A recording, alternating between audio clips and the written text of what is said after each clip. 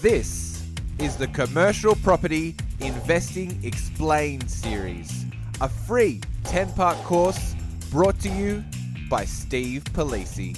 Find out how commercial property really works and start investing like the pros. Your education starts now. Welcome to the Commercial Property Investing Explained series with Steve Polisi. I'm your host, Andrew Bean, and I'm here with author of Commercial Property Explained Simply and founder of buyer's agency Polisi Property, Steve Polisi. How are you, mate? Good, mate. Episode 2, we made it. Yes, we did.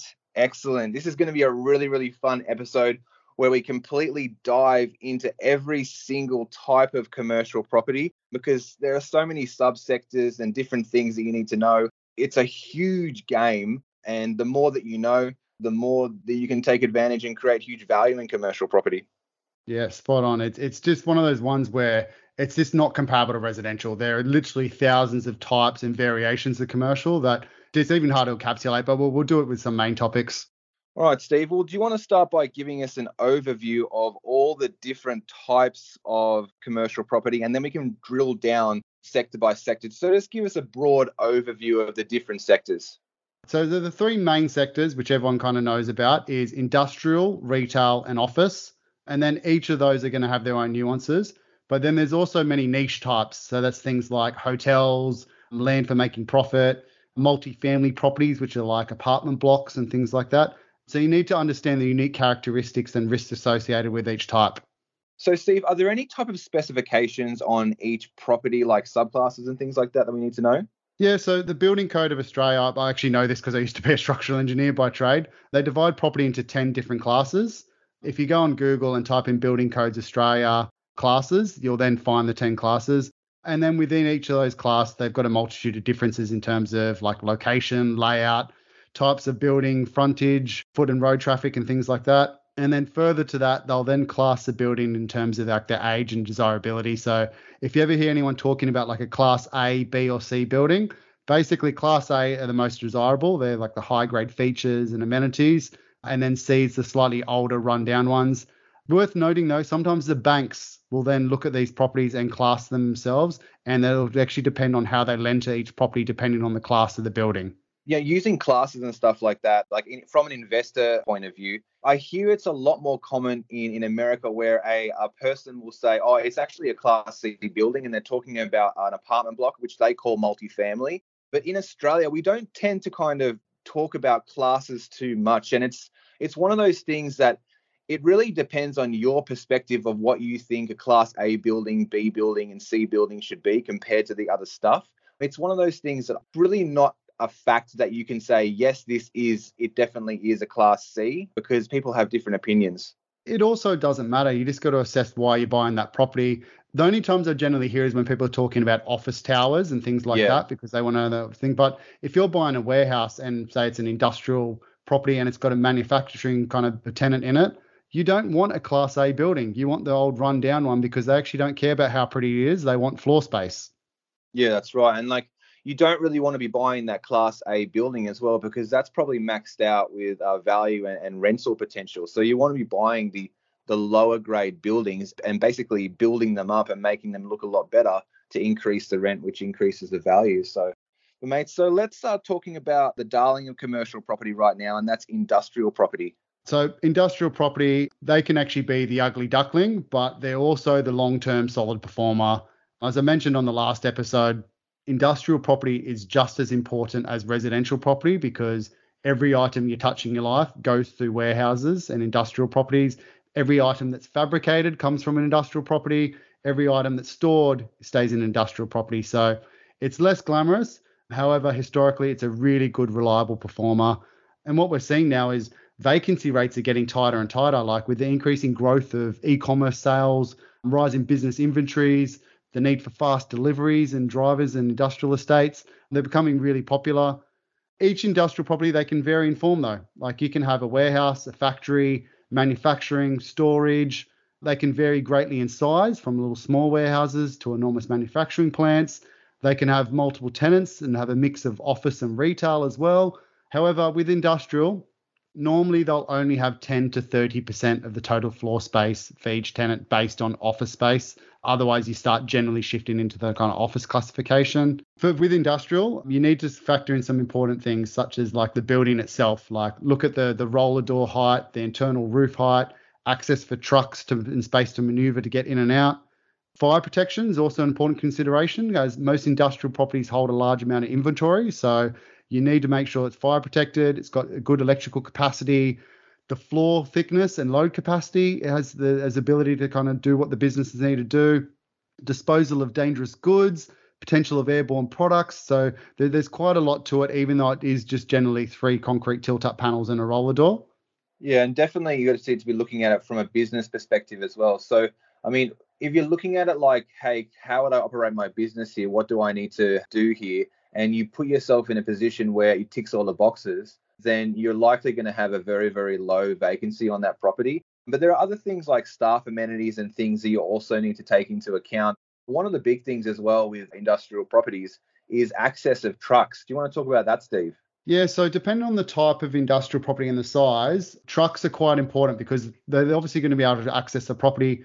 If it's a fast turnover of product or large turnover of product, the roller doors need to be big enough for the truck to physically fit in and maneuver in and out quite easily. Some really fast-paced industries actually need 2 entries and exits so you can actually come in and out in the same go, so they can come through, pick it up. So there's a little bit more to understand it. But then even with industrial, there's different types of industrial buildings. Like there's warehousing, distribution, manufacturing, storage. All of these are going to have their own little nuances, and you need to understand that. And then just the location they're in. Like you need to assess what area they're servicing. Like if it's a industrial complex surrounded by residential property, chances are that's going to be a service type of business. So it'll be things like a spray painter, panel beater, kind of service local community. If you're near like a airport or a port, they're going to be generally distribution type businesses. If you're in that manufacturing space, you're going to be kind of the larger floor space on the outskirts of the city. So we can go into more detail of those if you want. Yeah, let's do that. Manufacturing properties. Let's talk about those. As the kind of name suggests, is basically where you fabricate or assemble raw materials into products.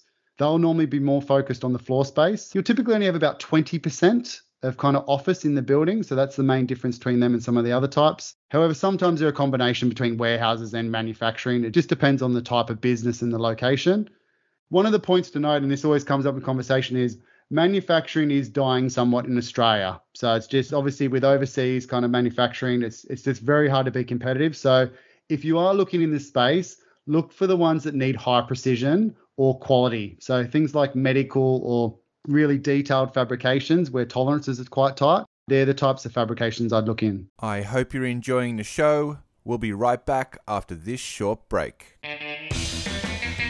Learning about how commercial property really works has never been easier, with so many great resources around like this podcast and Steve's book. And he's giving it away for free if you use discount code podcast on his website. So go to www.polisiproperty.com, use discount code podcast to get the book free. All you have to pay for is shipping. What a great deal. And what about storage properties, Steve? These are my personal favorite, but what about storage facilities? Can you explain that for us? Oh, I think you probably know storage facilities way more than me, Andrew. It's again, and this is the whole point with commercial is there are so many nuances and specifications. Like I put my hand up and say, Andrew, you know way more about storage, because I generally will stay away from them because I don't understand them as much as I should. Like everyone knows what self-storage is. It's where businesses or kind of people will leave goods and kind of come in and out. They've got lots of small tenancies, and they also seem a bit resistant to recession. So what I actually didn't know is corporations are actually one of the biggest customers. I thought it'd be kind of personal use, but corporations use it for like hard copy document storage, general goods, oversupplied inventory, things like that. And much like the other ones, there's different types of storage. You've got like outdoor bays and indoor storage bays, climate controlled ones with air conditioning and fridges, ones that are sensitive to temperature. And then you've got the specialty ones as well, where you can store things like cars, boats, documents, artwork, alcohol, things like that. And then there's mixed use, and yeah, there's just varying types. But is there anything you kind of want to add about that, Andrew? Because you are the expert in this space. Yeah, so the reason that I like self-storage, and it's what I'm moving towards, I'll talk about that later maybe, but the reason that I like self-storage is that you're buying a property with hundreds of tenants, right? So the more tenants you have, in my mind, that lowers the risk because it basically keeps the buck away from me from having to pay that mortgage repayment. So if I have 100 tenants and say I lose 10, I've still got 90 tenants to actually pay that mortgage. Very, very, very high cash flow business. There's also another type of storage that Steve didn't touch on, which is it's crazy in Australia, but some self-storage facilities offer gun storage. I didn't know that a couple of years ago, but thought that was really interesting. And one of the things that is really, really great about storage too is that a lot of the industry is managed and operated by mum and dad operations. So if you're finding these businesses that run by a mum and dad operation, and then you overlay that with a professional operation running that actual facility like a business. Because the big difference between these, Steve, is that self-storage is a business. It's a business first and a real estate asset second. It's not meant to be run like a passive investment. You can do that, but you're not going to get the best out of the facility. Self-storage, if you're doing it correctly, is 100% a business. You want to have a showroom. You want to be selling products. You want to be implementing things like dynamic pricing, proper property management systems and things like that, where you can email, text, send notifications, invoices to the customers. It is a real full-on business. And if you treat it like that, it can be hugely rewarding. So the types of properties that I'm looking at, wildly under rented, and with self-storage, you'll find that it's a very, very localized business. So you could look at a self-storage facility in a 8K kilometer radius, and those are going to be more than likely your tenants that are coming in. But then another 8Ks down the road, that might be a whole different market. So looking at self-storage and understanding self-storage deals, it's almost another layer of investigating you have to do. Like it's the due diligence that you have to do on self-storage is wildly more involved than doing due diligence on just an industrial property. You need to understand the market that you're going into. You need to understand the rates that are being paid currently. And then you need to understand where you can take that property. So the properties that I actually looking at purchasing, I'm overlaying what I know I can do from a business sense. And we are only going after properties that have a 20% cash on cash return after we implement our value add opportunity. It's not hard once you know what you're doing, but you need to know what you're doing and what you're buying first before you're actually going into these properties. So I think I rambled on a little bit too long. We'll move on. No, there's a couple of words there I want to touch on. So you use it's not a passive investment. So the listeners listening, don't go into it thinking you can buy it and it's just going to be fine. You are buying the business, so that comes with risk. And like you said, it's not hard if you understand it, but neither is commercial property once you get it. You just actually have to get your head around all the nuances, find your niche, and then focus on it, and you can actually do very well. So you can run it like a passive investment. You can chuck a real estate agent in there to actually do the letting up.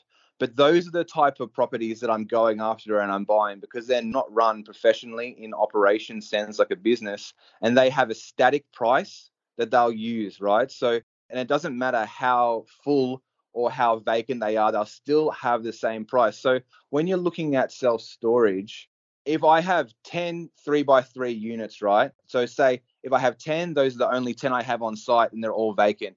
Day one, I'm probably charging, I'll just pull a random number, say $200. But as they start to fill up, the supply and demand ratio changes in my facility. And you also have to be understanding the supply and demand in the actual market, right? So as my facility fills up, you are changing the price. You're going up and up and up and up. So if I filled up 5 of them, I might move up to $250, and then I fill up another 4 of them, it might be $280, So I'm totally changing the price. It's a dynamic pricing system.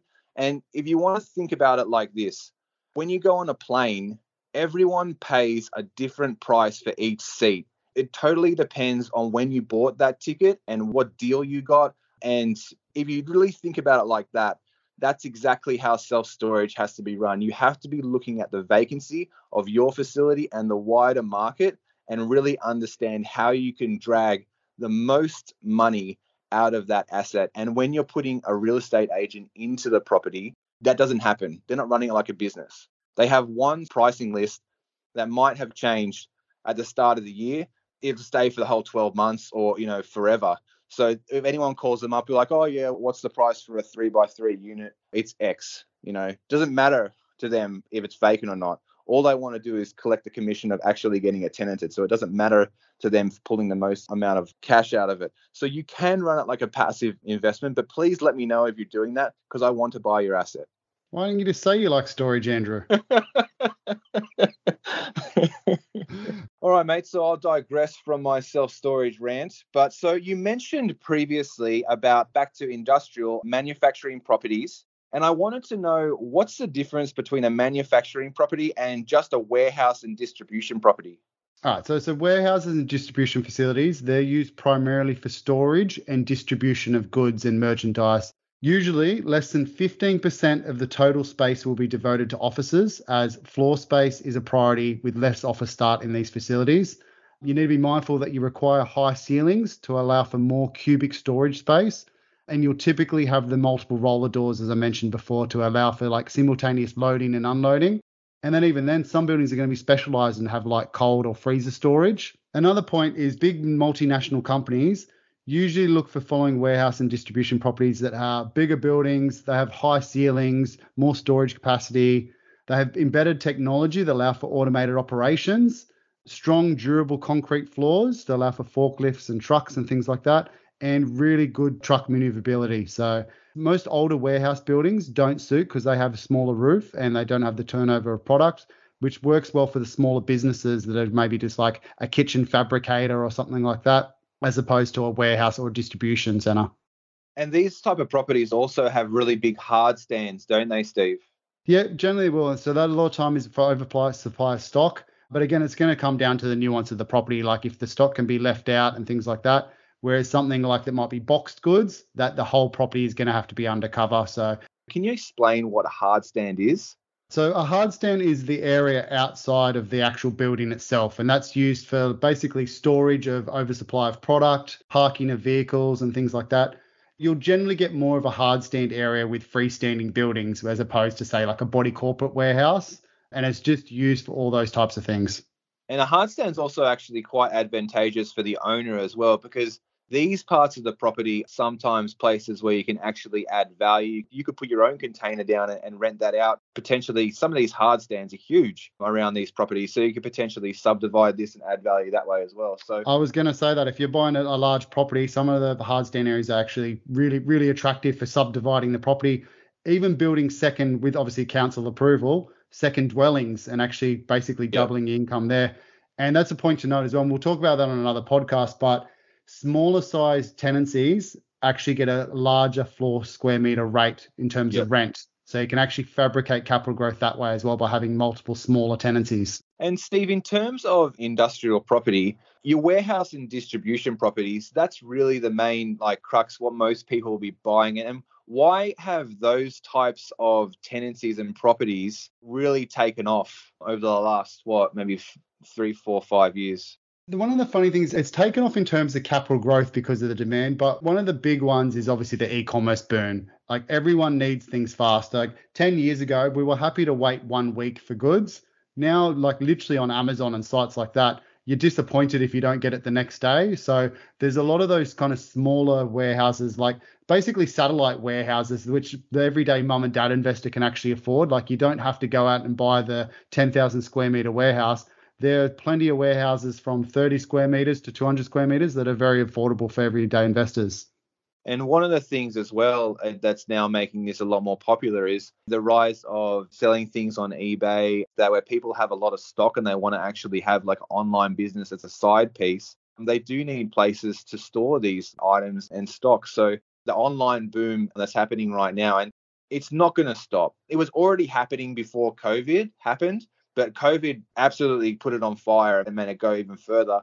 All right, mate. So how do zones come into play with this, with industrial property? Okay, so similar to residential, like you've got council zonings of kind of what's allowed and what's not allowed. But one of the biggest things for me is you can actually buy a really low risk industrial property. Like, for instance, if you buy, say, an industrial complex, that's surrounded by residential property, and that residential kind of area is growing in the terms of population, there's just going to be more and more demand for your industrial property because there's more people there. They need more services, spray painters, panel beaters, storage, things like that.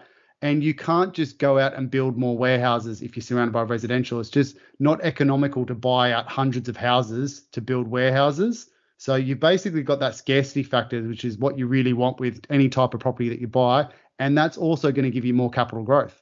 Yeah, that's right. And I guess councils don't really want you throwing up a few tilt slab warehouses all through their residential plan. It can only make it so dense with residential. So it's actually a fine line as well because they need the infrastructure to go in to be able to handle the population growth. And to have that, you need the services. So you actually need like the fabrication, you need the storage, you need the warehouses. So it's actually a balance. And this actually happens sometimes in a lot of markets with commercial is they'll build the infrastructure first and then all the commercial properties will have a higher vacancy rate. But then the residential population growth can actually come because they've got the facilities there to do it. Then it grows and then it almost turns on its head. It goes, the residential guns get supplied and then all the vacancies fill up and then it's the other way. Commercial grows and residential halts. Yeah. And I guess like with industrial as well, you do have some service businesses that actually work out of it, like, your mechanic shop, your tire shop and things like that, that need to be there for that residential population. Yeah, exactly right. And that's probably most the investments that people are going to be looking at. They're going to be looking at the kind of residential based ones. Again, assuming that to keep it at low risk, like you can go out and buy very regional and things like that, but there's going to be risk with that in them in terms of them releasing more land and building more competing warehouses. But sticking to like a capital city or a highly densely populated area will reduce some of the risk. Yeah, and it just comes back down to what's the supply and what's the demand in the area, and then what's the population coming in as well. Yep, exactly right. So same as residential, you need to look at the macro and the micro driving factors and then make your decision from there. All right, mate. Well, I think we've basically covered everything about industrial right now. So let's move on to retail. Okay, so retail, I'll give you a definition.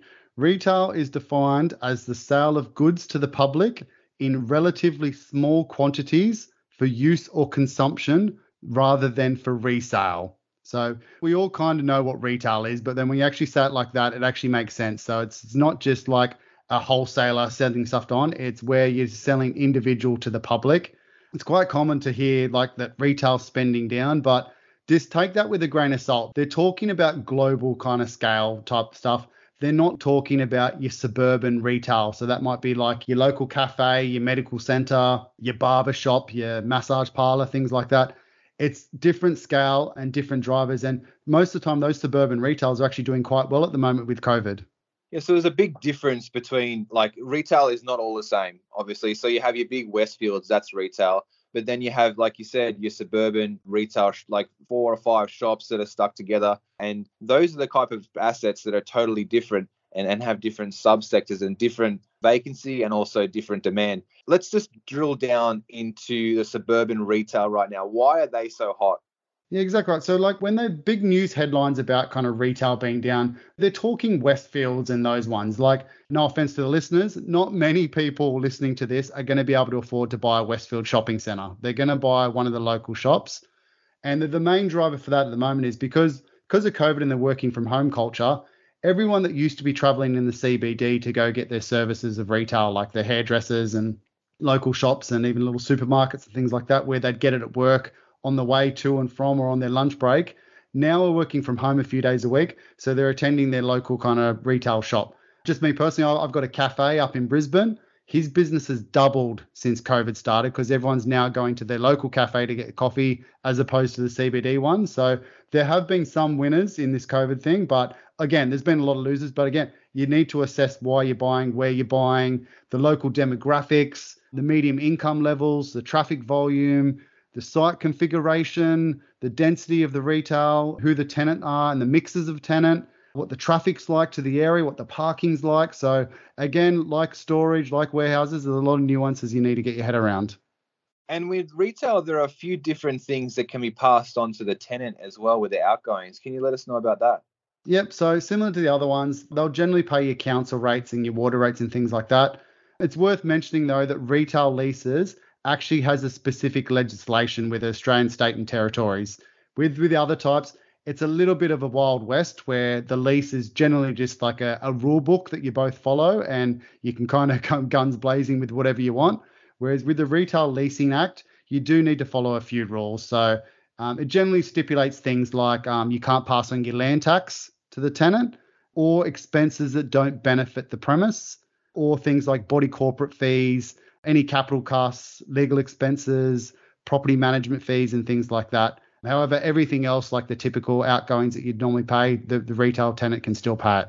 One of the things that is cool about retail property is that the insurance of, say, the plate glass front window can actually be, you can pass that cost on to the tenant there because that's their business. Yeah, and their livelihood of their business depends on the presentation of the property. So I've personally had tenants that actually have renovated my property free of charge. So they've actually contacted me saying, oh, do you mind? Like I've got a couple of freestanding ones. Oh, do you mind if I paint the building and change the facades and things like that? And I'm just like, bloody hell, go nuts. You're basically increasing the value of my property and it's costing me nothing. We would refer to that as a fit out, Steve. So can you explain like how fit outs works? Like sometimes you don't get that where they don't pay for you. Can you explain how like make good clauses and things like that work for retail? That's going to come down to the type of kind of retail that you're buying. Each of them are different, and most of the time they'll actually be in negotiation. So if they're adding value to the property, you'll share costs, or you might get them like a rental incentive or something like that. But then, like you said, make good cost is when the tenant leaves the property, what condition do they have to leave it in?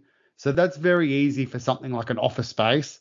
But with retail, you don't know. It could have a big medical fit out. It could have kitchens because it's a cafe and things like that. So sometimes you want to keep it. Sometimes you want to scrap it to an empty shell.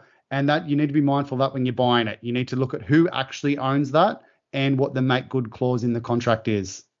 Yeah, that's it. So with the different types of retail property, we're talking about like cafe kind of thing now, but this can be a huge value add to the property as well. Like if you talk about a medical business, what kind of a fit out can be put into a medical retail asset, Steve? Yeah, so just getting a medical tenant, if you buy a property that didn't have a tenant and then you get a medical tenant, you have increased the capital on that property straight away just because they're very attractive tenants. They're seen as a low risk one as well because they do have to have an expensive fit out. Like on a small medical center, you're talking hundreds of thousands of dollars to fit it out. So they're unable to actually leave the premise unless they're going to fork out a huge cost. So really sticky tenants and long-term leases as well.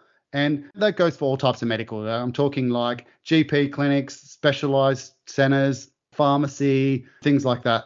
So you touched on it a little bit there, Steve, where you were talking about the type of tenant changes the value of the property. Can you explain that a little bit more so we can really understand why you would want a better quality tenant in your property? Yeah, so basically the perceived reliability of the tenant is going to attract buyers. So similar to residential where you have a really nice fit out on the property or renovation on the property, you'll get a different class of tenant.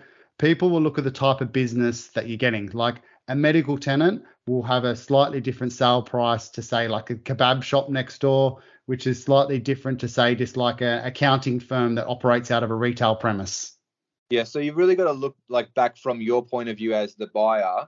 What type of business and tenant do you want in your property? Do you think a cafe is more stable than a medical, like doctor's office? Like, obviously not. You would prefer the doctor's office. And if you can get that type of tenant into your retail property, then the perceived value or the capitalization rate, which we'll talk about later, we don't have to understand it right now, will go down, which will make the property value go up. And we'll explain that in a later episode.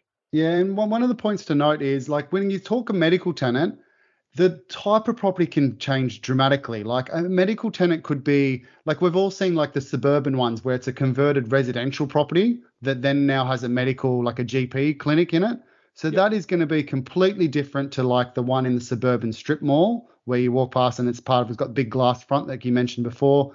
And then that's completely different to say like one in Office Tower, which is like a specialist like orthodontist or some other type of specialist doctor. So each of them are going to have their own nuances there. Then they're going to have different fit out costs. The age of the business is going to be different. Foot traffic, road traffic will be different. Like all the other types of commercial, you need to analyze it on a case by case basis. Yeah, it just can't be compared to anything.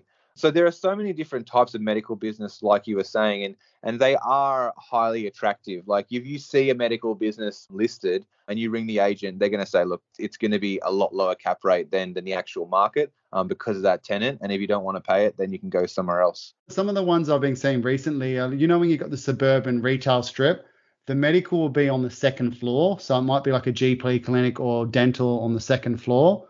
They may look really attractive because you've got a medical tenant, but what you do need to be mindful of, even though there might be a sticky tenant, if they leave and you don't get another medical tenant, you're basically left with an overpriced office space because that doesn't have the retail glass front. So you don't get the foot traffic looking at it. That is a more specialized space. So similar to the kind of the office ones where they might be in a high density office space, just be mindful of what you're buying and always plan for the worst case. If they're going to leave, can you tenant this very easily, and how versatile are the premises? Yeah, that's a really good point, Steve, where you have to make sure when you're looking at your investment, how many uses can you have for this property? How many different uses can you have in case of the worst thing in commercial property, which is prolonged vacancy? So as you said before, if you're looking at a medical property, it's already got a medical tenant in there and the lease is actually quite short. Well, you want to make sure that they're probably going to re-sign that lease before you go into it because you will be overpaying compared to the market for that actual tenancy. And if they're not going to re-sign that lease, then you're literally just buying a really high valued office space if it's the second story. And the fit out might be in such a way where it's going to cost you a lot of money to actually rejig it back into more of a usable office space or retail property. So there are so many things. This is why we're doing this podcast and why Steve wrote his book. There are so many nuances and things that you need to know and understand. If you're investing in residential property and you're an absolute gun, don't think that you can just cross over without knowing the ropes of commercial property first. These are so many different things that we need to understand and go through to get your head around so you don't make big mistakes. Spot on, Andrew.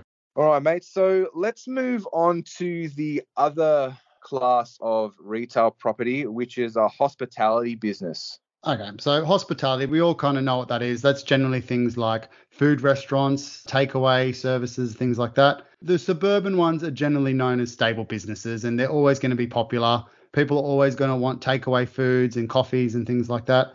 So depending on the location, however, they're sometimes subject to seasonal changes though. So some areas, especially like holiday destinations, they make the majority of their profits over summer. So you need to be mindful of that it might look good on paper now, but you need to check how the business is going to operate at different times of years. Some tourist areas and CBD locations have been hit hard because of COVID, so you need to be mindful of that. So there's a little bit more to kind of hospitality type businesses compared with like a medical, because how the business operates, where it's operating, the area that it's servicing, all going to come into play. Yeah, that's it, mate. How about service businesses? Where do we need to look at for that? What do we need to know?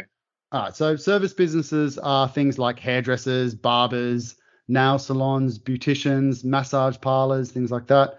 It's where you need generally a face-to-face contact point. So presentation of that property is paramount. They will not disappear until we somehow get robots that can do all these skills. They will be in demand. So buying those suburban retail service businesses are quite lucrative at the moment. And to be honest, that's actually a bulk of what I'm actually currently buying for clients in the retail space. You need to look at the fit out cost though, because they're all going to have a different fit out cost. Hairdresser is going to be completely different to a nail salon because that's just a few kind of desks sitting there, which is completely different to say like a massage parlor because they've just got a couple benches and painted walls. So you need to assess that when you're looking at each deal.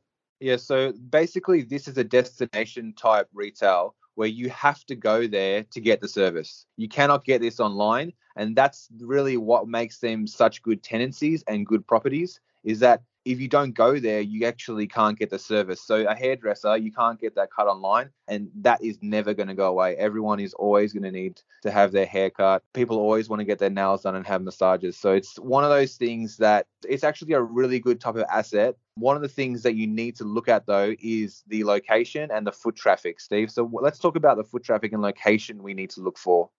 Yeah, so this is another nuance with commercial property. It's not like residential where like the foot traffic actually doesn't matter. Some suburbs, they actually really want the property to not have a lot of foot traffic because they want it to be like a quiet suburban area. But foot traffic is paramount with suburban retail. And the only way you're actually going to be able to analyze that is actually by physically going there. So if you're buying, say, interstate, you need to talk to property managers, get people on the ground before they buy, just to make sure what the type of foot traffic is, because that'll mean the longevity of the business. If it's a bit of a ghost town and the area doesn't have any vibe, those retail strips will remain empty for a long time. If it's a really buzzing area, you're probably onto a winner. And so there's a big difference between buying a retail property on a main road, on the main drag of that town or that city, than buying a little retail shop in the back street. Like it might only be 100 meters away, but like having the one on the main road and having one on the back street will incredibly increase or decrease the amount of each property and the likelihood that you're going to have large vacancy. Yeah, and the purchase price that you pay for it and the yield that you should get it from. So that's a good point to note, Andrew. You actually can't compare the price that one 2 streets back sold compared with one on the main street. They're completely different assets. They've got different drivers. One of the points to note is even on the main drag, sometimes like with retail in suburbia, you might have a car park down one end of the strip. Funnily enough, the ones towards the end of the retail strip have higher vacancy rates than that first like 2 to 3/3 of the property, because people are lazy. They walk to kind of 2/3 of the way down, then they turn around. So they actually have less foot traffic. So you need to be mindful of things like that. Another funny point is, say, regional properties. Some regional properties in their suburban retail have tighter vacancy periods than CBDs, for instance. And one of the main reasons for that is most regional areas, they only have one main street. So what's there is there, and the tenants are sticky. They're loved by the local community. They don't go anywhere. Like most of the ones I look at in like the Blue Mountains and the Tamworths and the Coffs Harbours and areas like that, the same tenant has been there for 20 years and there's been 0 vacancies there for 20 years. So sometimes you can get really good quality stuff regionally in retail space, where something like an industrial, you need to be much more mindful of vacancy periods.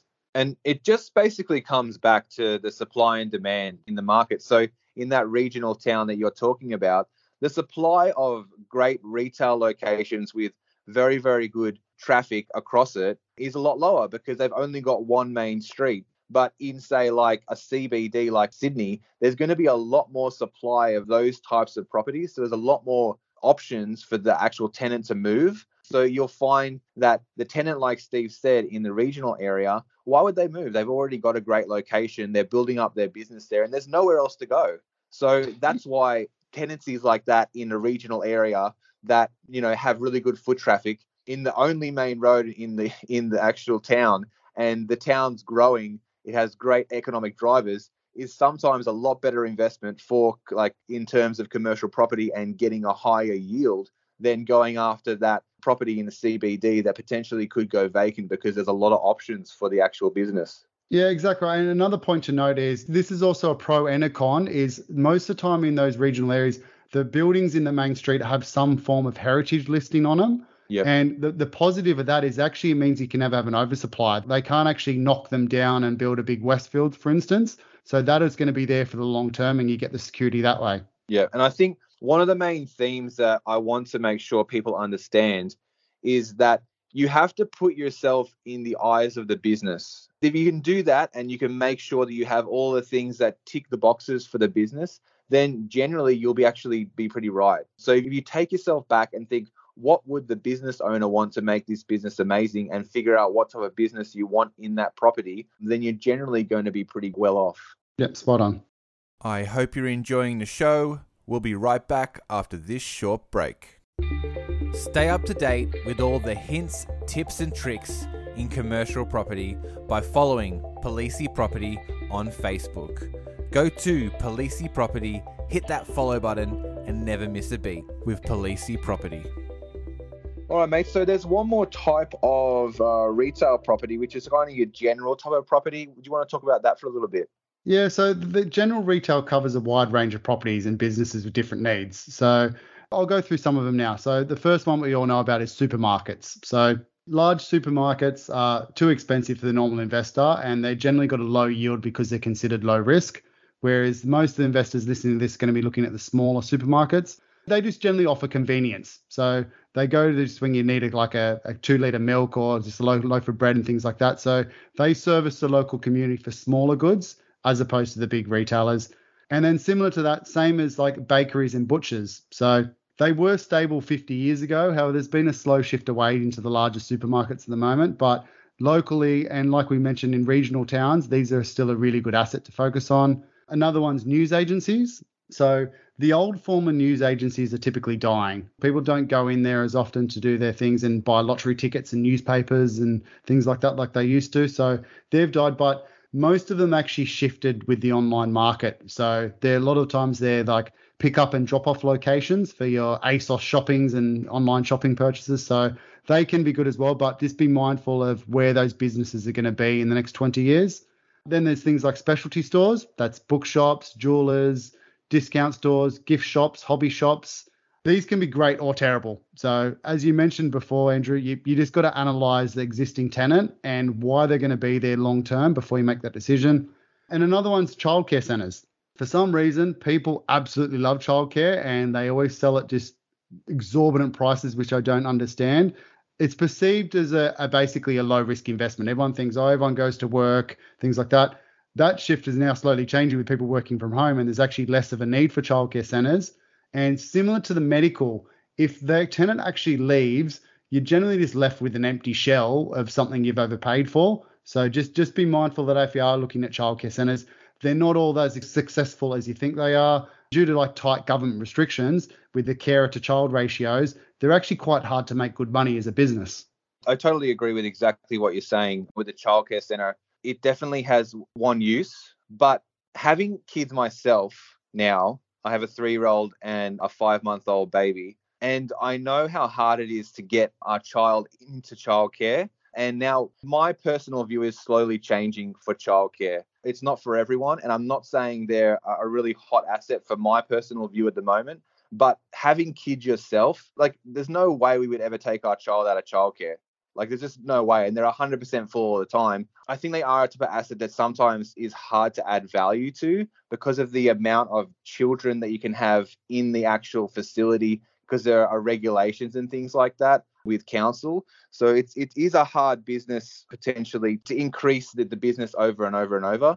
But my view is slightly changing on childcare, Steve. I was totally 100% against them prior, but just through this COVID period, that it's changing a slightly bit more in my favor. Yeah, you just got to be mindful of the type of facility you're buying into, though. So, like, I always bring it back to fundamentals. If the childcare centre has a land component, I know that's always going to have demand. But if the childcare is the 4th floor in an office building, that is fairly one-dimensional. And if you lose a tenant, you're basically going to struggle. You have to get an office tenant. So, like everything, just assess what you're buying and where you're buying and its versatility for the future, and then make your decision from there.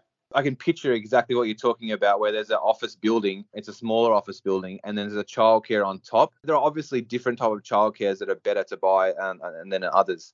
But the childcare that we send our son to, it's a beautiful childcare right in the middle of a residential area.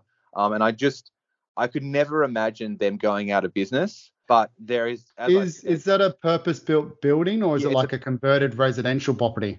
It's a purpose-built building next to a park in a really dense residential area that's a higher class area, and it was extremely hard to get him in there. We pay a lot to have him there, and it's a really, like, I think with a childcare as well, you have to actually go into the business and actually see how they're operating it. It does change when you have kids, your view on childcare, I think. And one of the points to note as well, childcare sign very long commercial leases. I've yet to see like a 1 or 2 or 3 year lease. We're talking 7, 10, 20, 30 year leases. Yeah, so that's good. It's good, but then generally the yield reflects that as well, Andrew. Yeah. So like most childcares at the moment are selling for 2.5 to 3.5% net yields. So you need to balance, is buying that better than say buying a 5.5, 6% net yield where you get almost twice as much income from the property. So even in 5 years' time, if your property then sits there vacant for 5 years, you're actually in the same net position. So much with everything, weigh up the capital growth prospects with what yield you're getting. But like you said, they can be low risk in the right location, right demographic, right areas. And you have to be buying them at a right price, Steve. I mean, you're talking about like 2-3%, like no one in their right mind would usually probably buy that. People that are listening to this podcast probably aren't going to be buying that kind of stuff, because it's going to be better off we're buying a really, really secure asset with around a 6% return with a good business involved. But as I said, like it's a case by case basis. It's not for everyone. And they are a type of property that only has one use generally. So that's not good.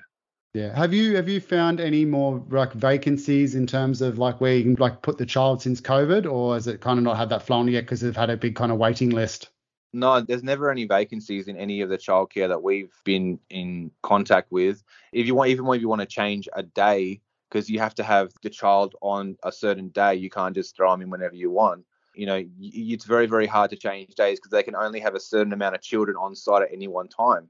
So I'm not going to make a decision on whether I like them or not right now, but my idea about them is slowly changing after I had kids. Yeah, and it's just got to do with the type of property. Same as medical. Like I love medical, but I rarely buy them just because they're too overpriced. Yeah, fair enough. All right, so is there anything else we need to talk about for a retail property, or should we move on to the office properties? No, let's move on to office properties, I think. All right, mate. So office sector, very, very interesting sector. Used to be the darling of commercial property back quite a while ago. It was the place to be investing. Can you tell us about the office sector? All right, so offices, they actually can be retail spaces. So like all those suburban retails we spoke of, you can actually have an office-based tenant in those, but those, because they can double as a retail, they'd just be considered retail. So like you might have the local law firm or accountancy firm, or even things like a mortgage broker or mortgage house, that could be in a retail space. But offices are generally considered an office if they have more than 75% of the interior fitted out as office space. So that's the common definition in the industry. They've generally got a low cost fit out as well, because it's just some cubicle walls, carpeted, and kind of a few painted walls and paintings and plants around the place. They can vary much like the other ones. They can be single story suburban buildings, high density 20-story skyscrapers, city towers, things like that. And then you can subclassify them into different ones. So Colliers, one of the largest international commercial companies in the world, they classify building heights as low rise, mid rise, and high rise. So low rise is fewer than 7 stories, mid rise is 7 to 25 stories, and high rise is 25 stories plus. Yeah, wow. So, man, what about the different subcategories of office, like your suburban office compared to your CBD office? How do they differ? Yeah, so the local suburban one will service the local community. So they'll be kind of like for more the mum and dad type clients and clientele, whereas the CBD one, because they've got the infrastructure of trains, buses, the high density, that's generally where the large corporations go. Like not many small companies will go into the CBD because it is a high cost to get into it. They'll go in that kind of middle to outer ring. However, as you know, all that's changed since COVID. There's been a kind of drastic oversupply now because most people are only going back into the office 2 or 3 days a week, which generally means there's a 20 to 40% kind of vacancy period. So there's going to be a shift in the mindset of how office spaces need to work moving forward. Yeah, well, the working from home movement isn't going away. I think we all know that. And one of the other things that we didn't touch on is that actual subject about retail property as well. So the working from home movement is spreading people across Australia, particularly in the coastal areas where it's a lot more nicer lifestyle. And your office space, your suburban office space in those locations, your retail properties in those locations are becoming a lot more desirable because the population is going there and they need the infrastructure of cafes. Like working from home is great, but you do need human interaction at some point. So you might be working at home in your home office, but you do like want to run down to the cafe to grab a coffee. And if you're living now in a coastal area because you don't need to be right near a CBD because you have the option of working from home, it's only going to make those regions in more coastal working from home areas more popular and those businesses more attractive now. Yeah, and most of the large businesses I'm actually speaking to, they're all adopting what's called the hub and spoke model now. So basically they're going to have their smaller city office and then they're going to have much smaller satellite offices kind of around. So you'll have like for Sydney, for instance, you'll have like the Parramatta one, you'll have the Penrith one, the Central Coast and the Wollongong office. The benefit of that is because people are only going in 2 or 3 days a week, you can actually spread out your talent pool. Because previously where they had to go into the city and workers couldn't be bothered to go traveling an hour and a half, 2 hours commute, if they're now only going to travel, say, half an hour to their local office 2 or 3 days a week, you've actually got a much bigger class of talent pool to choose from. So that's one of the benefits there. But then office culture's changing as well now. Like as we've seen recently, there's a bit of a changing demand with office space. Like technology's playing a huge role with the changes of the office. Like it's become clear that like physical space is less important now. and there's a shift to more flexible working arrangements and locations. And this has only just been accelerated with COVID, obviously. There's a shift away from the more traditional use of office space, and there's more creative ways in socializing and in-person exploration that's kind of in the offices. And this is affecting the layout as well. So they're doing more open plan, more facilities as well. So they're offering like yoga studios, child minding, things like that. They're doing everything they can to entice the workers back into the office. And the technology around this, like Zoom's taken off hugely. And that's been a really big driver in the working from home movement. And things like that are probably coming in the future, like the metaverse, Steve. I don't know if you want to touch on the metaverse, but who knows what that's going to be. But that could be a huge change in the way that we do office space as well. I'm actually a big believer in the metaverse, and people laugh at me when I talk about it. But as we're talking about, they're sitting there holding their phone on Facebook, which is effectively just a 2D metaverse. So is it that unrealistic to expect that we're going to have a 3D one? No, I don't think it is, Steve. I mean, the way that Meta, Facebook are talking about it, because they want to be the main people who bring this to fruition, you're going to be able to sit in your home office and it's going to feel like you're in the office next to the person that you're talking with in that meeting. There's going to be touch and sound. If they can pull it off, it's going to totally change how we think and understand and use office space. And that could be a major shift. I don't know when it's coming to fruition in the next 10 years, but it's definitely something that you need to watch as well. Yeah, and it'll come. Like, imagine 50 years ago telling people that you hold this little device in your pocket all the time, and anytime you want to talk to anyone across the world face to face with video, you just press a button. Like, that would have seemed ridiculous. So once we get full immersive technology, the whole game's going to change.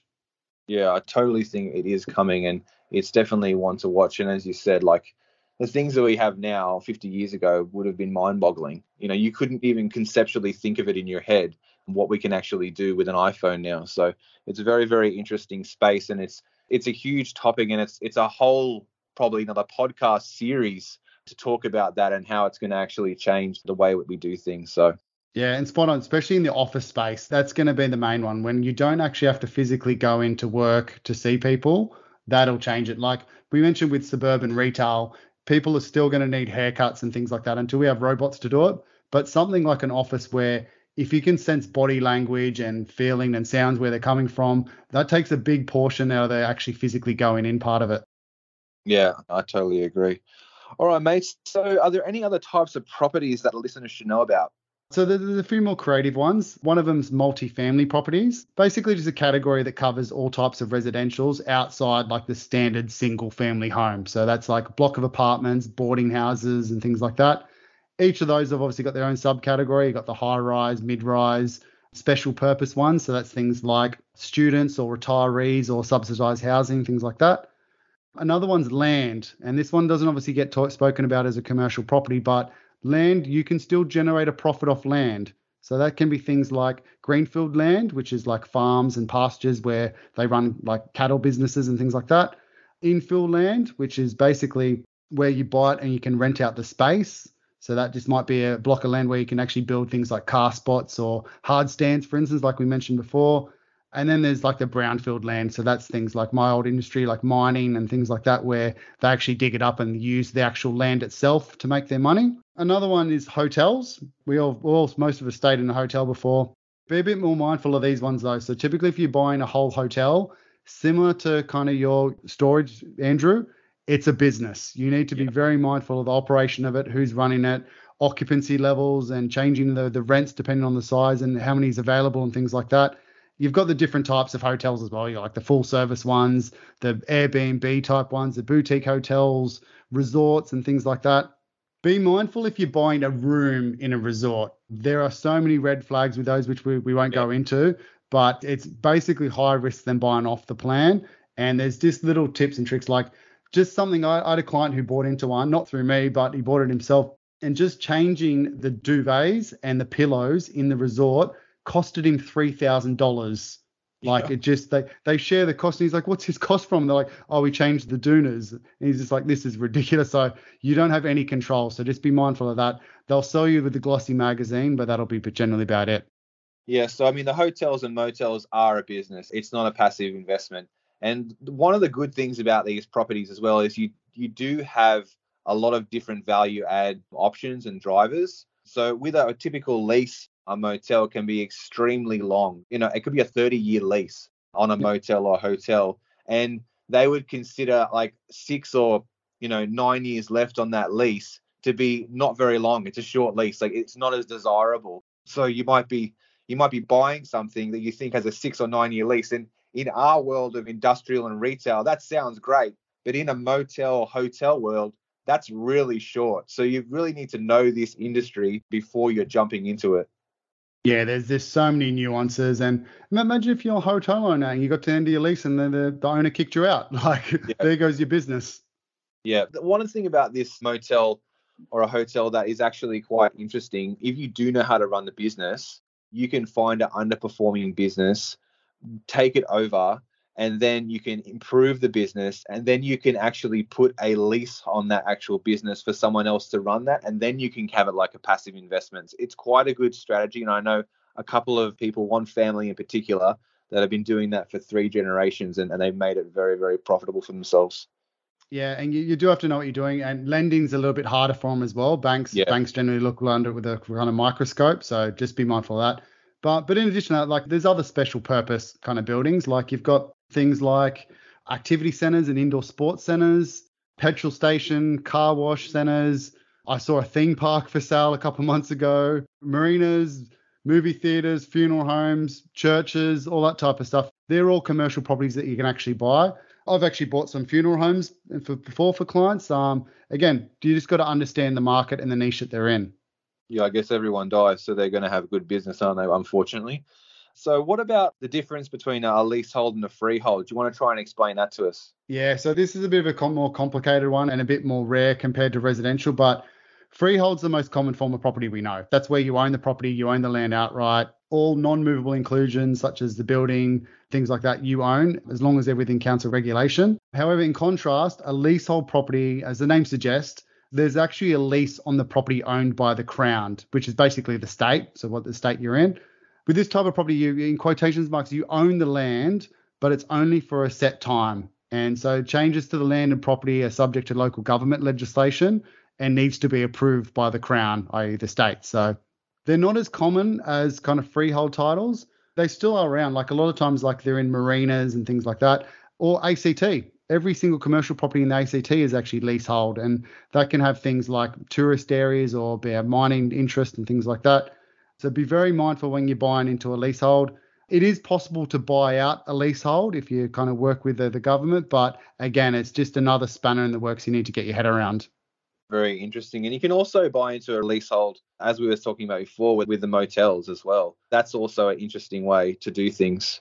So, Steve, you touched on one of the types of properties that is actually quite an interesting asset that I actually was really going after for a while looking at, and that's a multifamily. And we don't generally use that terminology in Australia. It's more of a US-based terminology, multifamily. And basically what it encompasses, like Steve mentioned before, was it could be an apartment block or a small group of like a triplex, quadplex or something like that. And that it's usually on one title. And that's actually quite common in America, where people will buy huge apartment blocks, multifamily to them, and it will be on one title. That's not always the case in Australia. Some more regional places in Australia you do find these type of properties that have one title for, say 6 or 15 properties on there. And they can be really good cash flow investments if you know what you're doing. Strata titling was created in Australia, and it's become more of the norm on strata titling these apartment buildings. So you don't find them all on one title, and it's not really a cash flow play in Australia when they're developing these properties and building them. Yeah, exactly. And when you've got little apartment blocks as well, even though they're a residential property, even the ones that are strata title, if you're buying the whole property under one title, banks will actually look at it as a commercial loan. So some different lenders have different amount of things. Like some of them are, if it's got 3 or more or 5 or more different units, but they will have to give you a commercial loan, which is interesting. Yeah, and they'll value it differently as well. They'll value it using a capitalization rate like a commercial property. You can find these properties around. They're not totally, under a rock. But one of the good value add for these types of properties too is to find it, increase the value by renovating a little bit, and then actually strata titling if it is possible on that building, which can be quite a big cost as well, and then selling them off as individual units at the highest rate. That's actually quite a good value add too for these types of multifamily properties. Yeah, because you'll effectively get a better price when you buy it as well, because you're somewhat buying in bulk. So again, make sure you'll obviously make the money on the way into the deal, and then do the value proposition, and then get out of that way. And I think there's actually one other type of property that we haven't mentioned, Steve, and that's your car wash and petrol station stuff. Do you want to talk about that quickly? Yeah, so they're very nuanced type properties. So things like petrol stations, you need to be just mindful of where that property is going to be in 20 years' time. So if you think that electric cars are going to be the norm, petrol stations might not be the best investment. And I'm actually finding that with yield. You can buy some petrol stations on very, very attractive yields at the moment. And that's just because I think a lot of people are realizing they might not be around long term. There's also risk with them as well. Like if you can't develop the site very easily because of the environmental protections, and basically the land can be contaminated, you're talking hundreds of thousands of dollars before you can even build something on that land. So just be mindful of things like that and where the business is going to be in the next 20 years. Yeah, this type of property is definitely a specialty type of property that you need to know what you're doing. If you're buying an old service station, you need to know if the tanks under the ground have been removed or not, and they need all to be certified. And if there's contamination, it can be a bloody nightmare if you're doing this and not understanding what you're buying into.